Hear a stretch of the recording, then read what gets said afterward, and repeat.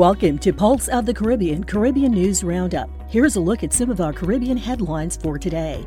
Damn Sandra Mason to become Barbados' first president. Puerto Rico Senate put off vote on bond bill. Panama, Costa Rica, Dominican Republic asks for help from U.S. on migration. U.S. Virgin Islander Dr. Nunez Smith elected to U.S. National Academy of Medicine.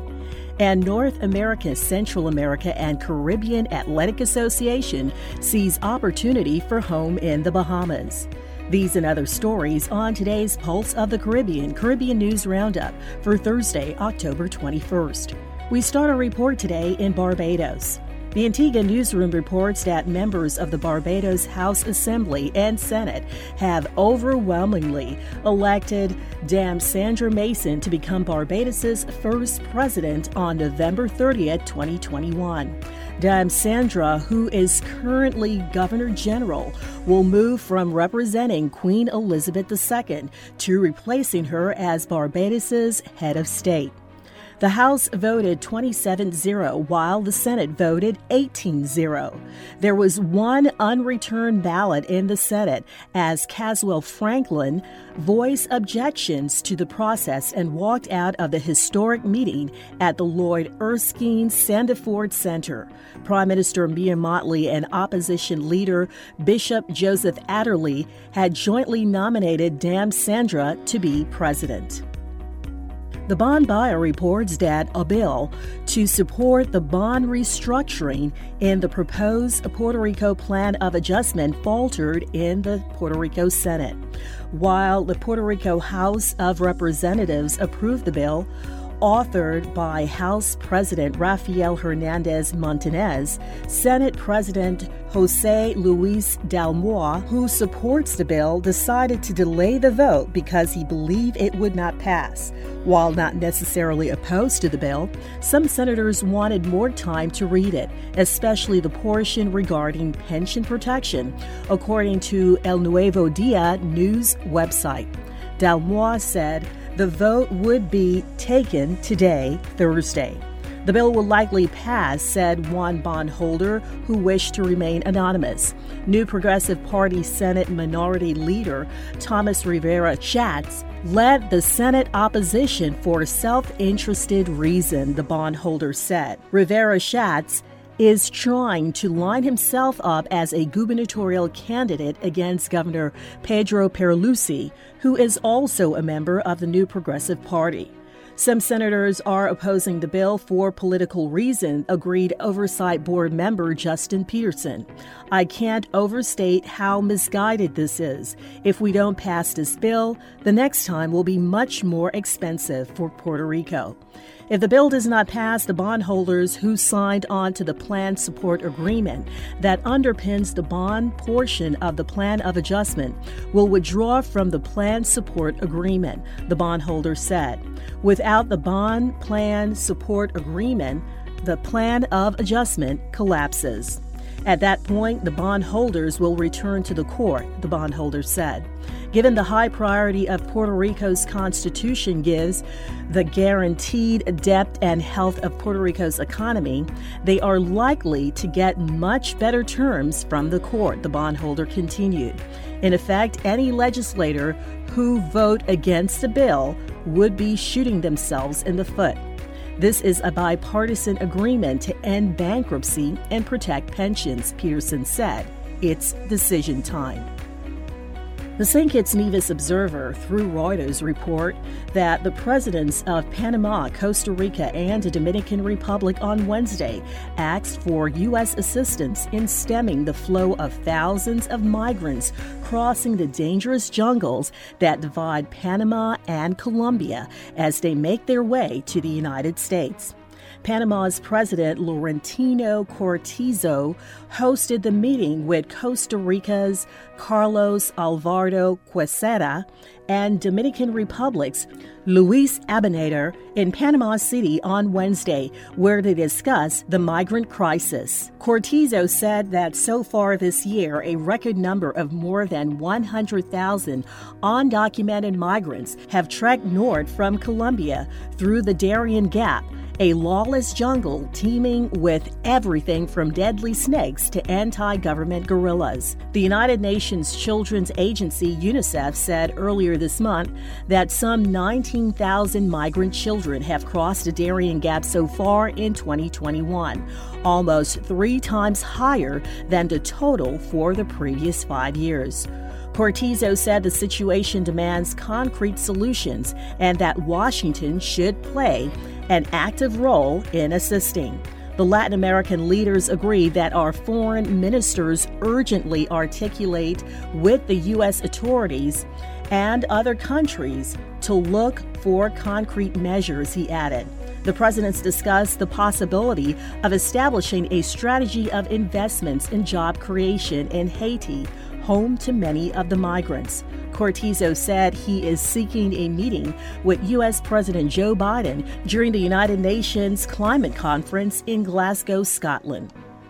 The Virgin Islands source reports that Dr. Marcela Nunez-Smith of St. Thomas, U.S. Virgin Islands, has added another achievement to her long list of accomplishments with her election to the U.S. National Academy of Medicine, the Yale School of Medicine announced. Nunez-Smith, Associate Dean for Health Equity Research, CNH, long Professor of Medicine and Epidemiology, and Professor of Internal Medicine, Public Health, and Management at Yale, is among 100 new NAM members who were selected for their important contributions to health, medicine, and science, said Dr. Nancy Brown, John and David W. Wallace, Dean of Medicine and CNH Long Professor of Internal Medicine at Yale.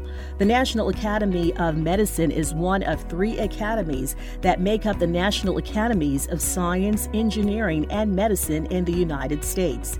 The new post adds to the long list of accomplishments by Nunez-Smith, who since January has served as chair of U.S. President Joe Biden's COVID-19 Health Equity Task Force and senior advisor to the White House COVID-19 response team. In 2011, she established the Eastern Caribbean Health Outcomes Research Network, a research collaborative spanning 4 Eastern Caribbean islands that supports chronic disease research projects and works to enhance healthy outcomes research and leadership capacities in the region. St. Martin's Island Time reports that St. Martin's Minister of Public Health, Social Development, and Labor, Omar Otley, announced during a press briefing that as of November 1, 2021, fully vaccinated persons will no longer require a COVID-19 test to enter St. Martin. This will be only applicable for travelers that are fully vaccinated with the approved vaccines of the Dutch National Institute for Public Health and the Environment and the World Health Organization. The minister went on to state that this is something that the ministry has been monitoring for some time and with proven research has decided to proceed in this direction. Research has shown that the viral load of the fully vaccinated person who is infected with COVID-19 lowers much faster than the person that is unvaccinated. On St. Martin, there is a record of 1.6 death rate, in which 0.04% were fully vaccinated. A similar percentage is reported for the number of fully vaccinated hospitalization. This shows that the vaccine is highly effective and we can move towards allowing fully vaccinated persons to enter without requiring the test, Otley said. The Bahama Tribune reports that the Embassy of the People's Republic of China donated 15 greenhouses to the Bahamas Ministry of Agriculture recently. The greenhouses, which vary in sizes, will be distributed in Grand Bahama and throughout the family of islands. Bahamas Agriculture, Marine Resources, and Family Island Affairs Minister Clay Sweeting, Parliamentary Secretary Leonardo Lightburn, and Permanent Secretary Joel Lewis received the items. Mr. Sweeting expressed gratitude on behalf of the government. "I would like to sincerely thank you for these greenhouses, which speaks to our blueprint for change," he said. "Agriculture plays a significant role in finding ways to feed ourselves. Big things start small, and real change starts with ideas. These greenhouses will definitely play an instrumental role in finding new ways of farming techniques and ideas to feed ourselves." China Ambassador to the Bahamas, Dai Qingli, said the embassy is looking forward to continuing to work with the government and further the country's mutually beneficial cooperation.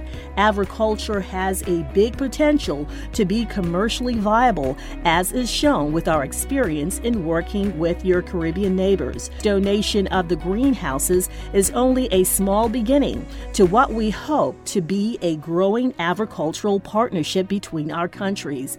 The ambassador said the two countries have long been in discussion to further development of the agriculture industry.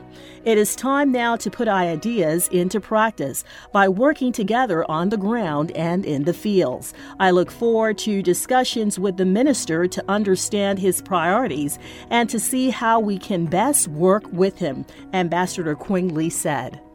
The Bahama Tribune reports that Bahamas Minister of Youth, Sports, and Culture, Mario Boleg, welcomed the idea of having the North American, Central America, and Caribbean Athletic Association establish their head office in the Bahamas as long as resources are available. The North American, Central America, and Caribbean Athletic Association President Mike Sands said Secretary General Keith Joseph pushed their case forward as they paid a courtesy call on Mr. Boleg at his office on Monday. The Bahamas has a very unique place within the North America, Central America, and Caribbean Athletic Association in as far as the history and legacy of your participation in our sports, Mr. Joseph said. It's one that our entire area is proud of. We consider the Bahamas as equally important as the United States or Canada or Jamaica in the development of sports and in your achievements. Your proximity to the U.S. as a gateway to the Bahamas and your proximity and strategic location relative to the members of the North America, Central America, and Caribbean Athletic Association allows us in practical terms the possibility of establishing a home, a headquarter for the North American, Central American, and Caribbean Association, Joseph said. We've never had a home. The principle has always been that we move wherever the president is located. That has its own limitations, and we believe that with the strong athletic culture that this country has and the fact that you do have the president of the organization here, it might be an important opportunity for us to consider in real terms the establishment finally of a home, regardless of who presides over it in the future. But certainly now seems the most opportune time. Mr. Boleg said the Progressive Liberal Party under Prime Minister Philip Brave Davis is preparing to relaunch the phrase they coined in their last administration under Perry Christie, Sports in Paradise. Mr. Boleg said any information that the association can provide the government and his ministry to help put plans in place that can have a positive impact would be welcome. He added that they would also welcome ideas to rise to the next level and host major international events.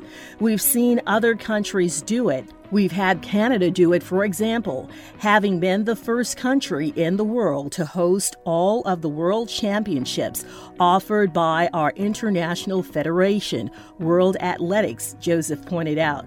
I think the time has come for us in the Caribbean to take seriously the possibilities that sports tourism holds. Most of us are in tourism anyway, but we don't necessarily see the focus of sports as a major income earner in tourism. I think the time has come for that. The Tribune also reports that when the 2021-2022 National Basketball Association for the U.S. season officially tipped off on Wednesday in major cities across the United States, 3 Bahamian players made their season debuts.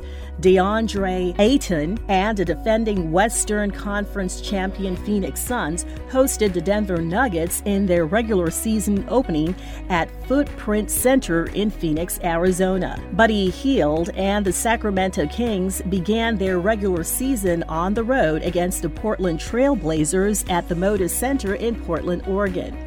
Kai Jones and the Charlotte Hornets opened the regular season with a tip-off at home when they hosted the Indiana Pacers at Spectrum Center in Charlotte, North Carolina. Ayton and Hield will face each other 4 times as the Pacific Division rivals in the Western Conference, while Jones, playing out of the Eastern Conference, will square off against Hield and Ayton twice over the course of the regular season.